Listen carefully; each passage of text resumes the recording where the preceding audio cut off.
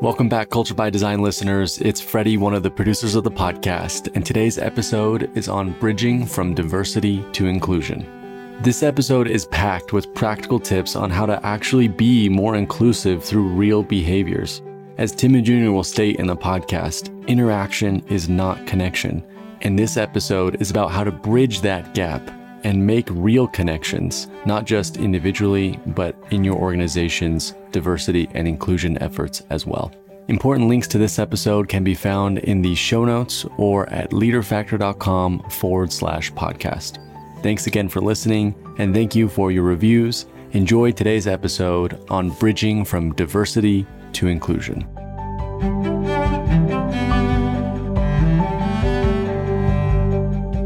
Welcome back, everyone, to Culture by Design. I'm here with Dr. Tim Clark, and today we'll be discussing bridging from diversity to inclusion. Tim, how you doing? Doing well, thanks. Good to be with you. Me too. I'm excited about this episode. Today, we're going to be talking about an issue that Aristotle observed about 2,500 years ago. Here's what he said. People love those who are like themselves. Now, Aristotle knew that 2,500 years ago. Things have not changed since then. 2 episodes back, we talked about why most diversity initiatives fail. Today, we're going to be talking through a 4-step process to help us not fail, to move from theory to practice. And this is applicable for individuals and organizations. So whether you lead a function at a big multinational or you're an individual contributor that's just starting your career, I'm confident that you'll find value in today's episode. So here's the setup. Organizations are trying to become more inclusive. They are seeing the causal chain, as we talked about a couple episodes back, from diversity to inclusion and innovation. Here's a number for you. A new market study published by Global Industry Analyst shows D&I spending at $7.5 billion in 2020, projected to reach $15.4 billion by 2026, growing at a CAGR of 12.6%. So, Tim, we've got ourselves a compound annual growth rate of 12.5% in spending just in D&I. What do you make of that? Yeah, spending's going to basically double in 5 years. Mm-hmm. Yeah, that's pretty incredible. So massive momentum. The question is, are these dollars effective? Are the campaigns effective? Are they working? Are we learning how to do this better than we have in the past? I think the results are mixed at best, Junior. Do you think that's fair? I do think that's fair, mixed at best. We've got a trail of data for decades now that's littered with failure stories. There are some success stories along the way, but many organizations have had trouble, not just in the last 6 months, 12 months, but in previous decades, moving the needle. Now, historically, this has not been an industry that's spending $7 to $15 billion. It is now. But many organizations have made attempts, and they have made concerted efforts to become more diverse, to become more inclusive. But regardless of their spending, many of those organizations have had a hard time. And the pattern is that the journey from diversity to inclusion is a journey, as you say, from awareness to action. Most of the campaigns in years past have been focused on awareness and have rarely moved to action. Organizations want to change, but they do not know how. And so launching a campaign focused on awareness, on understanding and appreciating differences is helpful. We need to do it, but it will never be enough. Some of these organizations are striving to become more diverse, and they're trying to be more inclusive. They're having a hard time getting there. Isn't that right? It is. And let me go back to what you just said, Junior. So the journey from diversity to inclusion is a journey from awareness to action. That's true, but it's also misleading because we think in our heads, I'm going to start with awareness. The end of the journey is action. Well, actually, the end of the journey is action anchored in culture, anchored in norms, anchored in beliefs. So the deception in that statement is that action is the result that comes after everything that you've done. Actually, what we're going to talk about today is that you jump into action right away. So the time between awareness and action should be 5 minutes. That's right. Do you see the confusion or the ambiguity here? People think, oh, we're taking this journey and it's going from awareness to action. And at the end of this journey, however long it takes, we're going to be acting. No. That's not correct. It's misleading. You're going to jump into action right now. As soon as you begin to increase awareness, you're going to try to focus on action at the same time. We're going to talk about these parallel paths, aren't we, Junior, and how important this is. And people get it wrong so often. We'll explain how that works. Well, I appreciate the clarification because the way that I stated it also implies that the relationship between awareness and action is causal. And that is not true. And that's the crux of the issue, is that many organizations assume that it's a causal relationship and that it's an iron link, that once you achieve a threshold level of awareness, that the action is of consequence. It just follows, and that's not true. So they are parallel paths. It's probably a journey of awareness and action. We should probably change it. I should change the way that I'm speaking about it. So I appreciate that. One of the things that I was thinking about as I was just pondering the topic is that I was thinking about those numbers, the billions of dollars that are being spent, and the organizations that are spending those billions of dollars. The delta between $7.5 billion and $15.4 billion is not going to be SMB spending. It's going to be enterprise spending. And most of that enterprise spending comes from organizations that historically have been very command and control. And this is not a judgment, it's an observation that most of the money and the discretionary dollars at that type of scale are only available at the enterprise level from organizations that have historically been command and control. And so what do they attempt to do when they spend that money? They attempt to command and control their way to diversity and inclusion. How do they do that? Through requirements, through declarations, through the way that they've operated for the last 100 years, let's say, to get to where they are today. And so there's this interesting irony that I found as I was pondering this topic, that these command and control organizations are the one with access to the dollars to try and move the needle from diversity to inclusion, yet they're often not well equipped culturally to do that type of an implementation. You think that's irony, or is that just me? No, it's true. I think that's true. We're talking about legacy cultures that are authoritarian. So when they launch a big DEI initiative, they do what they know how to do. So they may launch an awareness campaign, and that's fantastic. And they communicate and they train. There's a lot of training that goes on. There could be some policy changes. That's not wrong. So there's nothing wrong with that. But if you put the organization on a compliance track and not a commitment track, you're not going anywhere, right? Compliance. Can you create, let me ask this question, Junior, is there one single example of an organization that's created a deeply inclusive culture out of compliance? I can't point to one. I've never seen one. You can't outlaw bias. Compliance is not going to get you there. Yeah, you can't declare your organization inclusive and then sit back and watch it happen. No, and you can't do it out of mandatory, compulsory training. That's not going to work. Now, the training may be necessary, and there are components here. These components are not wrong. They're important. What we're mainly going to talk about today, Junior, is what's missing, right? What's missing. And I think that's really what we need to focus on. So if we go back to what you said, though, with large enterprises, the other key factor is, what is the modeling behavior of those that are at the top of the organization? Are they consistently modeling inclusive behavior day in and day out? Again, if they're not, then all bets are off. There's nothing that can compensate for a lack of modeling behavior from the top, because the modeling behavior actually reflects the commitment of the organization.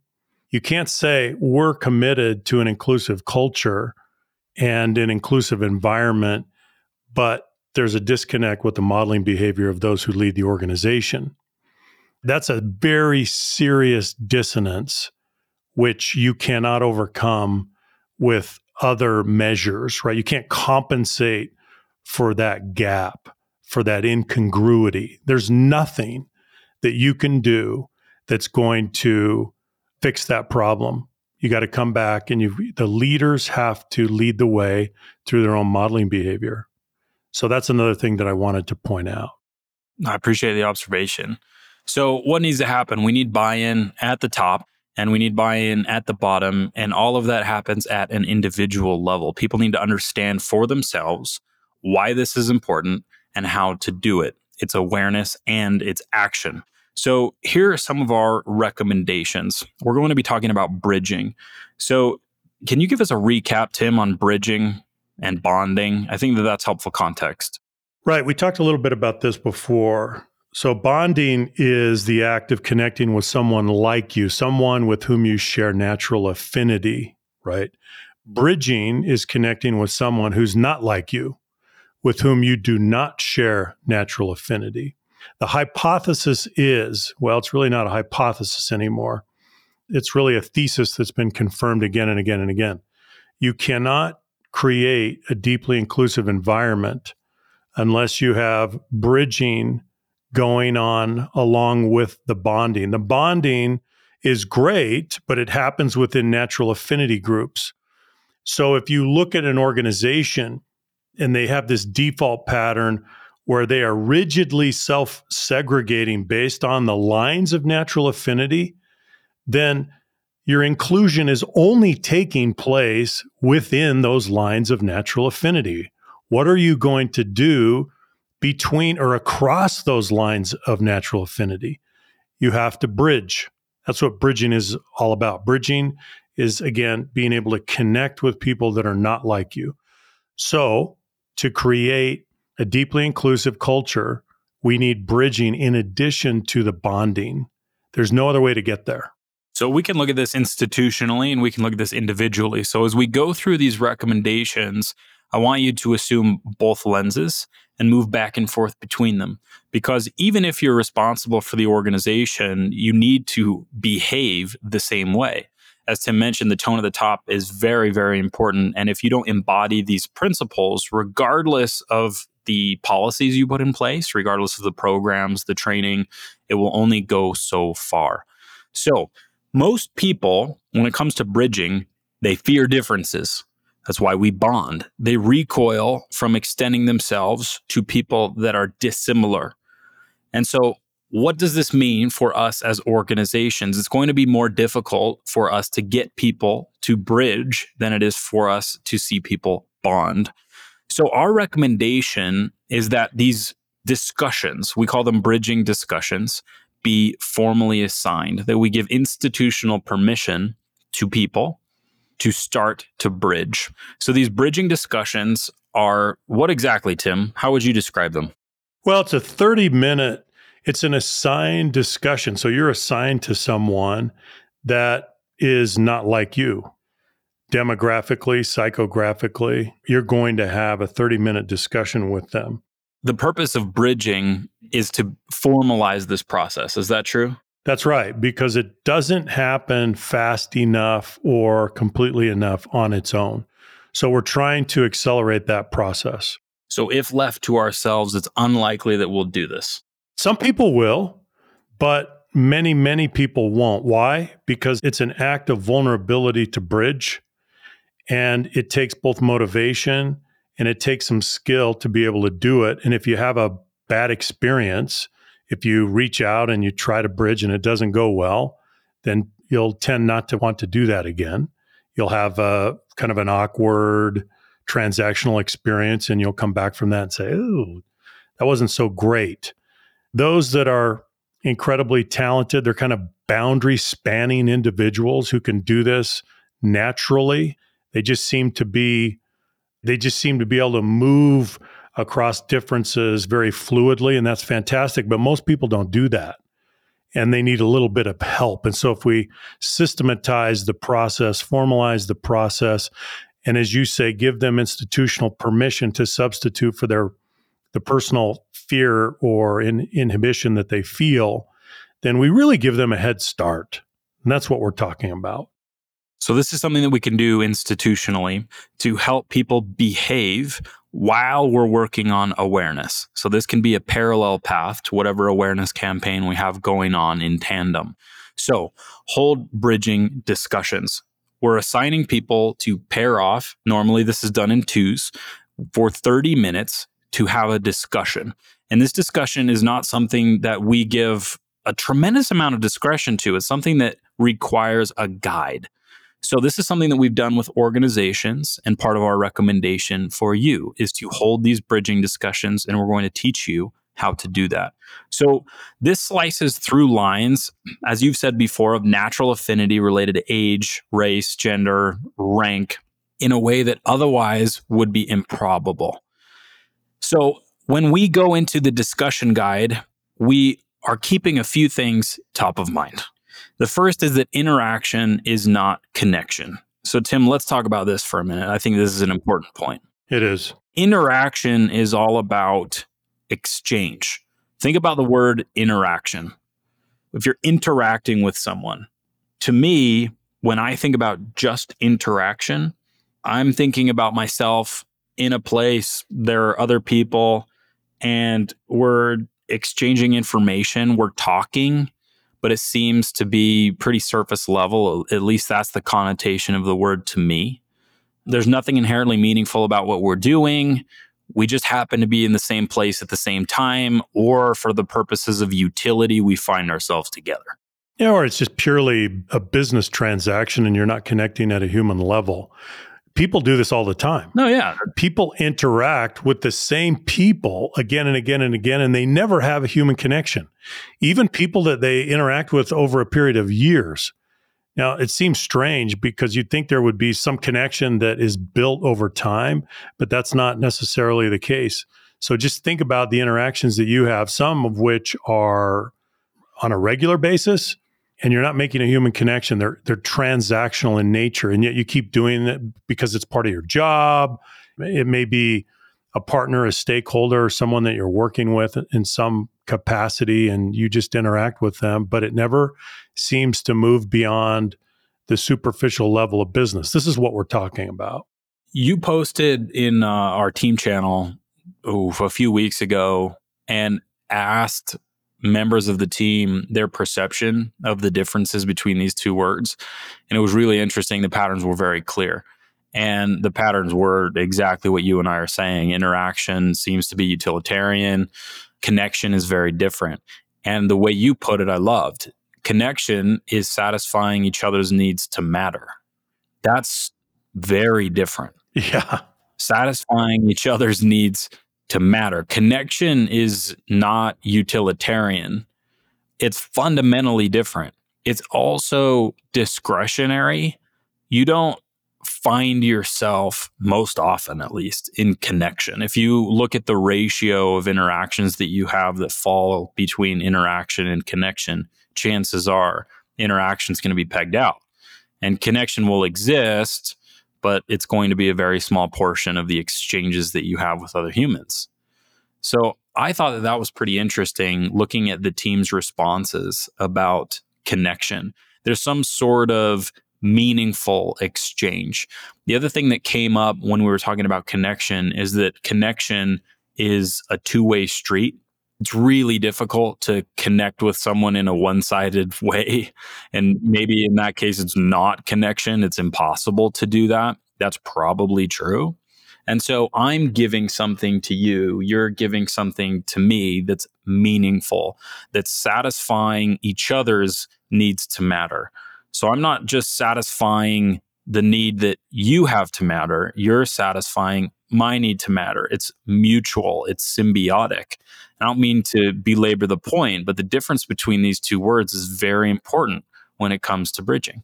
So that means that you have to be willing, if you're going to bridge effectively, you have to be willing to do two things. Number one, to inquire, to engage in inquiry with the other person empathically.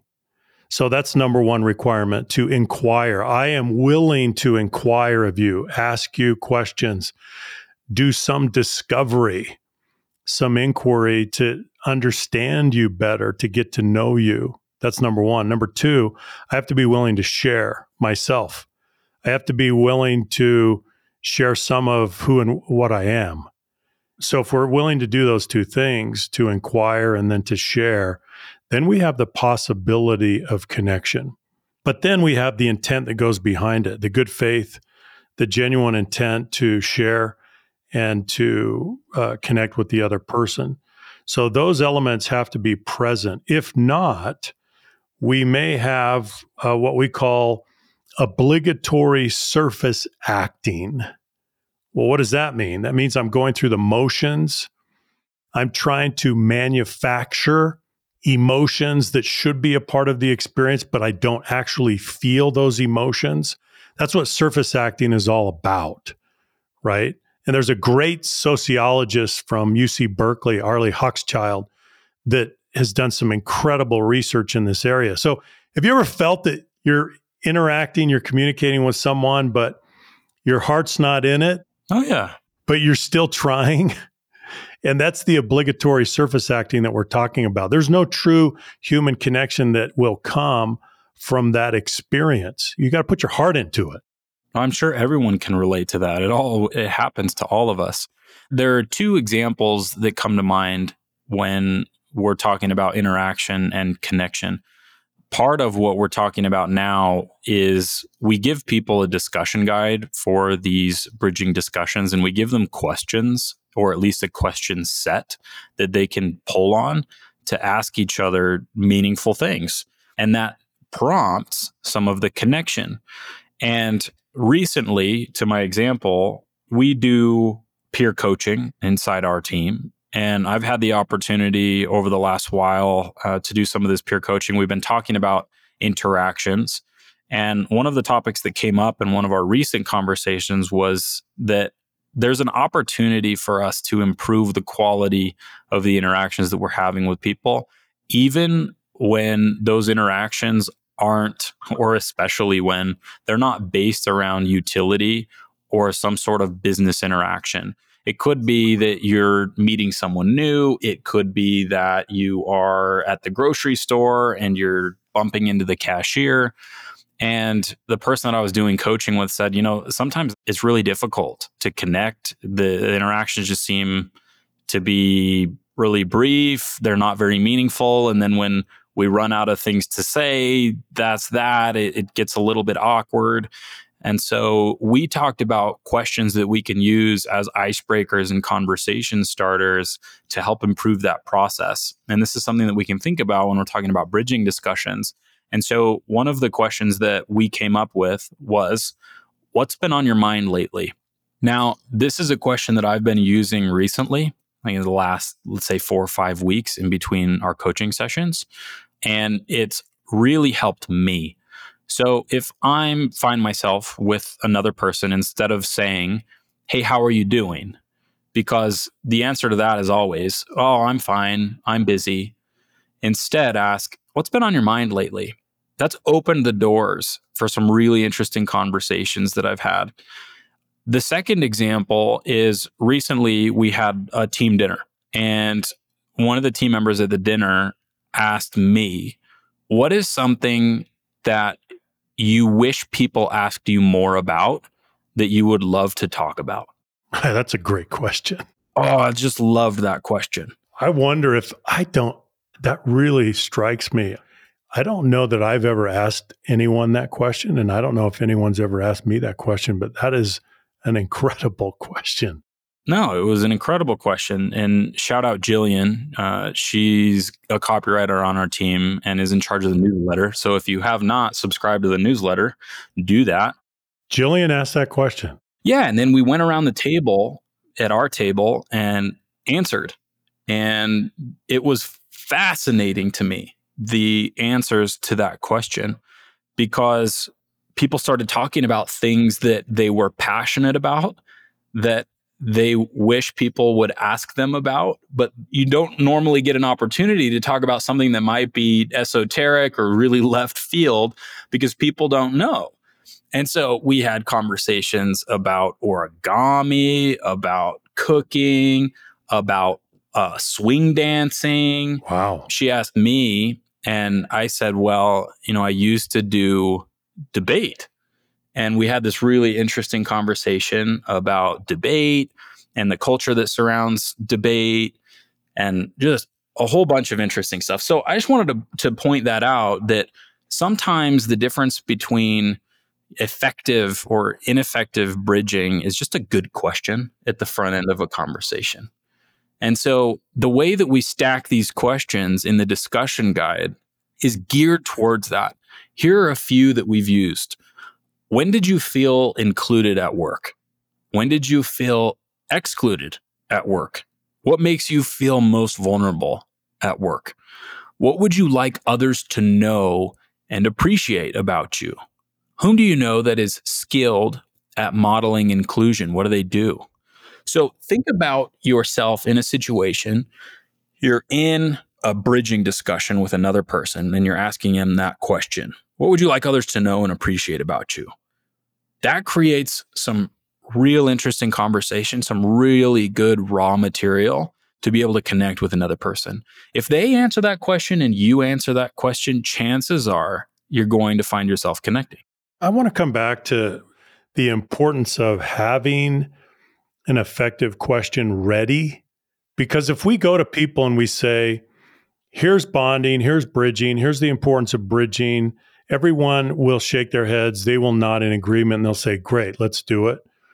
But they will then go out and make bids for connection with other people through trying to bridge. And again, it's not going to go well. Often it doesn't go well. And I just want to come back to the importance of having an effective question to catalyze that bridging process. All you need is one. You just need one to catalyze that process. If it's a good question and the person is willing to share on the other end, you have ignited that process and it's going to be a good experience. It's not going to be another situation where you walk away and say, well, I just tolerated that ritual one more time. No, you will come away and say, I had a deeply human experience. I connected with someone that is very different than I am. But what happens when you do that, the natural fruit of that bridging process and that connecting with someone that's not like you, is appreciation and affection. These are natural fruits, natural consequences of that process. You can't walk away and feel or think otherwise. Well, it speaks to the empathic inquiry that you mentioned a few minutes ago. That's what we're doing here. It's loaded with curiosity, and we're really curious about what the response is going to be. A huge piece of the intent of getting the right question at the beginning is to bump people out of their talk track. That's what I have found to be most effective, because we each have these talk tracks. When someone says, how have you been? Oh, really busy. Things have been great. How many times have you heard that? Because it's the same question every time. So we've got the response preloaded. It's ready to go. So let's get off script. Let's knock them off script. Exactly. So just last night, I kid you not, I'm at a social gathering and I asked a woman that was next to me, what's been on your mind lately?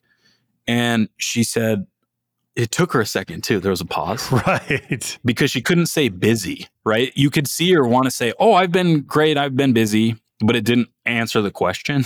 And so you threw her off. Bumped out of her talk track and says, actually, my husband had an accident 2 weeks ago and is having some real trouble walking, and then launches into this entire story about what's been on her mind and what she's been having to do and how her life has been difficult and how she's had to ask for help and how the plumber needed to help with this thing and the kids came over and had this conversation.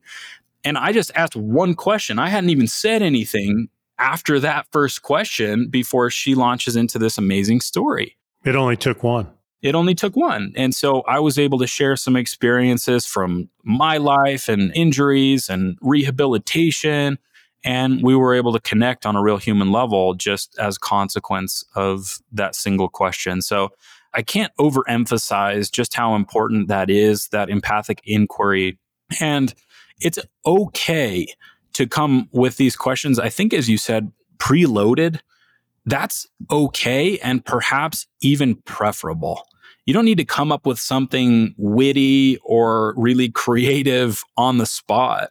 This is a question that I've just kind of had tucked in my back pocket the last little while that's been incredibly useful, and it's spurred some really great conversation. So that's the first piece of the bridging discussion, is to go through the questions. Let's just mention a couple of things. One is, in an organizational setting, if you want to do this, you can do it two ways. You can randomize the assignments for bridging discussions, or you can make assignments. And both approaches have their advantages, so think about that. And then I think it might be good to talk about guidelines, just some real basic guidelines that help. Now, you might think, well, those go without saying, but a lot of people don't observe these basic guidelines. For example, hold eye contact. Physically or virtually face the person. Facing the person, you're physically facing the person, even if it's virtually, it communicates respect, it communicates interest, it communicates curiosity. Learn to pronounce the person's name properly. Now, you may not get it the first time if it's someone you don't know, but make sure you get it right. That's the most beautiful word to them, their name. Ask questions with genuine intent. We talked about that. Listen without interrupting. That's hard for a lot of people. Listen for comprehension. And maybe listen and then pause for just a moment to make sure that the person understands that you are absorbing that. And then summarize what you learn. That can be helpful too. These are basic guidelines, but they're very, very helpful. And then the last thing I want to say here is the great psychologist Carl Rogers made an important observation about connecting. And he said, only real people create real relationships. Now think about that. Only real people create real relationships. If you're not willing to be real, if you're not willing to bring your authentic self to the conversation, if you're not willing to open up to display some vulnerability, it can't happen. Only real people have real relationships. That's a penetrating glimpse into the obvious, but it's also a deep insight that sometimes just passes right over us. So we have to be there, we have to be focused, and we have to come with that good faith and that genuine intent. If we do that, chances are we're going to have a great experience. If we go back to what we said about connection, that is satisfying each other's needs to matter, one of the ways that you can look at this is there's this exchange of vulnerability. And I think that that's part of what Carl Rogers is getting at with this, is that in order to be a real person, you need to show vulnerability. It doesn't mean that you meet someone on the street and need to bare your soul. That's not what we mean. But there is an element of risk that goes into connection. One person is going to reach out with something that could be slightly vulnerable. Even the fact that they're saying hello could be a vulnerable activity for them. And so there are two things here. How do we treat the vulnerability of that other person? And then do we reciprocate? Because one of the places that I see people go wrong is they will create a safe environment for the person to share. And so they're rewarding the vulnerability of the person, but they're not modeling vulnerability back and reciprocating the vulnerability. And if you do that for too long, then the relationship isn't real. The person may think, oh yeah, I'm safe around this person, but if they don't get a piece of you, then it's not going to be real for the long term. That needs to be something that's constantly reciprocal, that's symbiotic, that's back and forth. So that's what I think about when I think about that Carl Rogers statement. Chances are, Junior, That'll be a short conversation if you're not willing to share.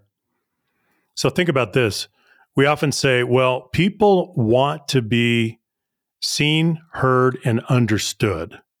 I agree with that. But if you can't be you, then you can't be seen, heard, and understood. So think about that. That's a corollary principle. If you're not willing to be you, don't expect to be seen, heard, and understood. That's not how it's going to work because you're not sharing, you're unwilling to share, and therefore that's not possible. If you can't be you, there's no chance to be understood. If you can be you, then there's a big chance that you can be understood. You have an obligation here in this discussion, in this bridging discussion. So you go through the questions, you have a conversation, a back and forth about these questions. And then at the end, there's a commitment to practicing at least one inclusive behavior. We put these into 7 different categories, and we won't go into all of the detail, but here are the 7: greeting, asking, listening, sharing, inviting, helping, and protecting. So each of us looks at that list of 7 and we choose one. Maybe you have a hard time just greeting. You go in your routine, it's very rote, it's very monotonous, and you don't break out of that. You don't greet anyone new. Maybe that's something that you can work on. Asking. Maybe that empathic inquiry is something that you really, really want to work on, and just getting that started is asking. Maybe you're good at getting it started, but then you jump in with your own stories, your own experience, and you start speaking over the person. Maybe you're going to choose listening. Maybe you're going to try and listen and pause. Maybe you're not good at reciprocating that vulnerability, so you might choose sharing in an effort to share your own experience, the way that you feel about a given issue, being open and honest about your opinion. We have inviting, helping, and protecting. All of these roll into stage 1 inclusion safety. So if you're looking at the way that this ties back into the 4 stages in the model, all of these are behaviors that help create and sustain level 1 inclusion safety. If you do these things well, you'll have inclusion safety. If the team does things well, it will exist at the team level. And if you do these things as an organization, it will happen organizationally.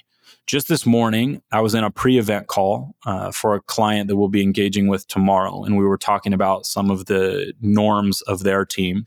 And something that comes up a lot is that while the level of psychological safety or inclusion safety is one way in my team, it's different cross-functionally. As soon as we move across this boundary or in a new environment, we approach the situation completely differently. The vulnerability is different. It's punished more or it's punished less. And so I call that out because one of the things that you can do with these bridging discussions as you're designing the pairings is to do it cross-functionally. Maybe there are 2 functions that work together fairly frequently, but don't have an opportunity to do things like this. Maybe that's an opportunity for you to choose the pairings across those boundaries. So all of these behaviors are things that I've seen work. And if we go all the way back to the beginning about awareness and behavior, these are the types of behaviors that we want to kick off immediately. Because the greeting, asking, listening, sharing, etc., that's not going to come as consequence of awareness. Those are things that we need to, in some cases, prescribe or let people opt into at the very beginning to get that behavior channel going. Yeah, we have to jump in. So it goes back to the imperative that we talked about at the very beginning. We're on a journey from awareness to action, but let's restate that. We need awareness and action running on parallel paths. We need to jump into action. We need to jump into these behaviors from the very beginning, right? Otherwise, we're in a passive posture. We're watching, we're spectating, we're observing. You can't get there doing that. No amount of awareness is going to get you there. But what if you jump into these affirming behaviors that validate others in any situation, and you practice those? And we're just talking about picking one behavioral family out of the 7, just one, and going to work on that and being very intentional about practicing that behavior. So For example, you may pick asking, and that's your mindset. And you go into any interaction, any social interaction, any setting, and in your head, right, you're reminding yourself, you have a prompt that says, I'm practicing this behavioral family of asking. I'm going to try to look for opportunities to ask meaningful questions, to catalyze discussion and dialogue, and then hopefully connection comes out of that. If you really focus on that, if you're very deliberate about that, and you do that for 2 weeks, you will build up some muscle memory in that behavioral family because you're practicing it every day. It's on your mind. That's going to have an overall impact on the level of inclusion that you create around you. And all of these other behavioral families will do the same thing. So that's how we make incremental progress, but yet it's actually much faster than the normal pace of social integration that takes place in an organization. That's why we say pick one and really commit yourself 14 days to focus on that and then come back together, right, Junior?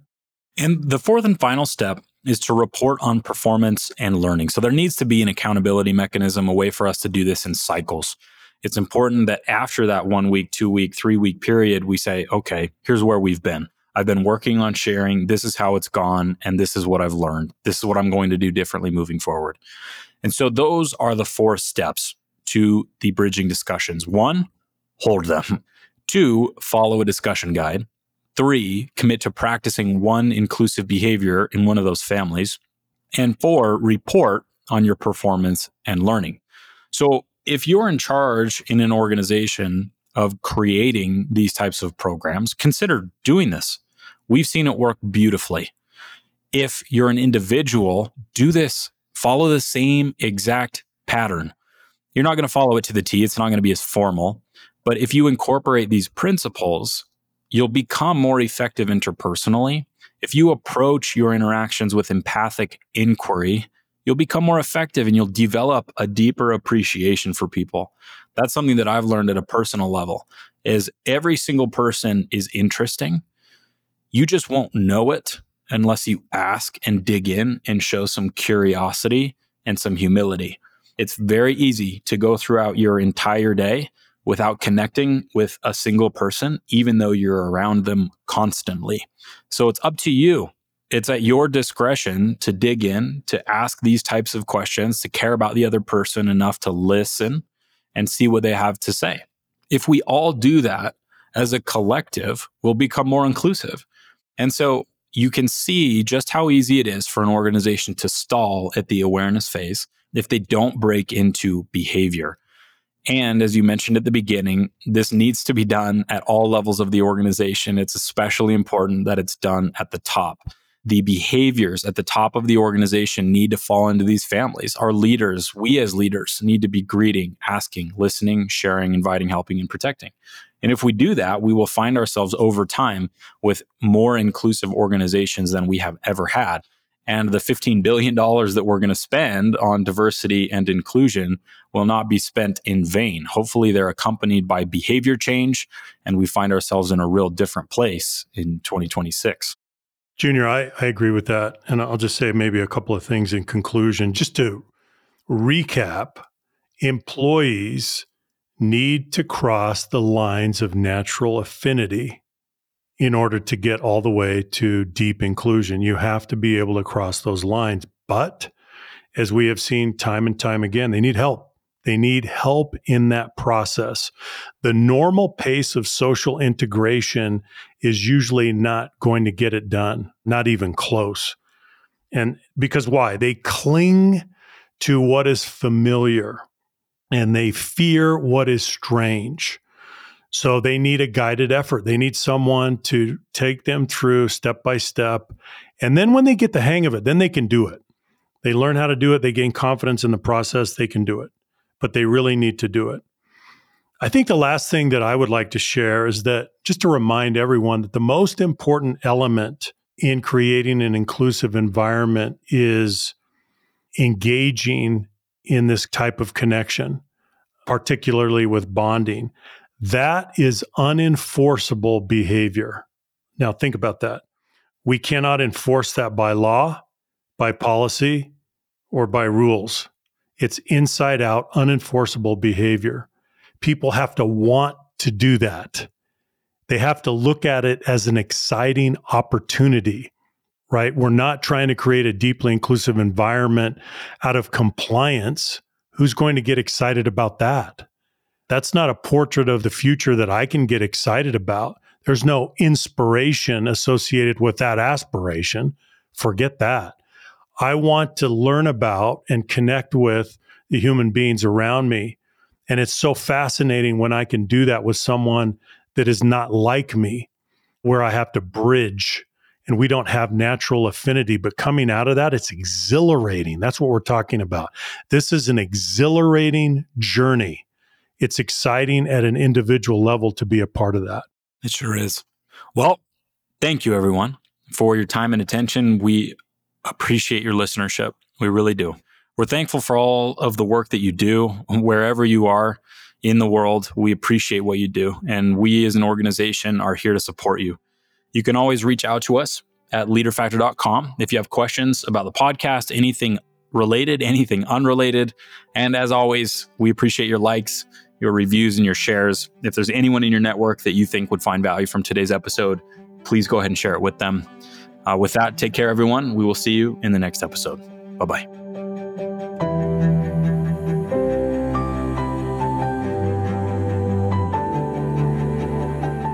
Hey, Culture by Design listeners, you made it to the end of today's episode.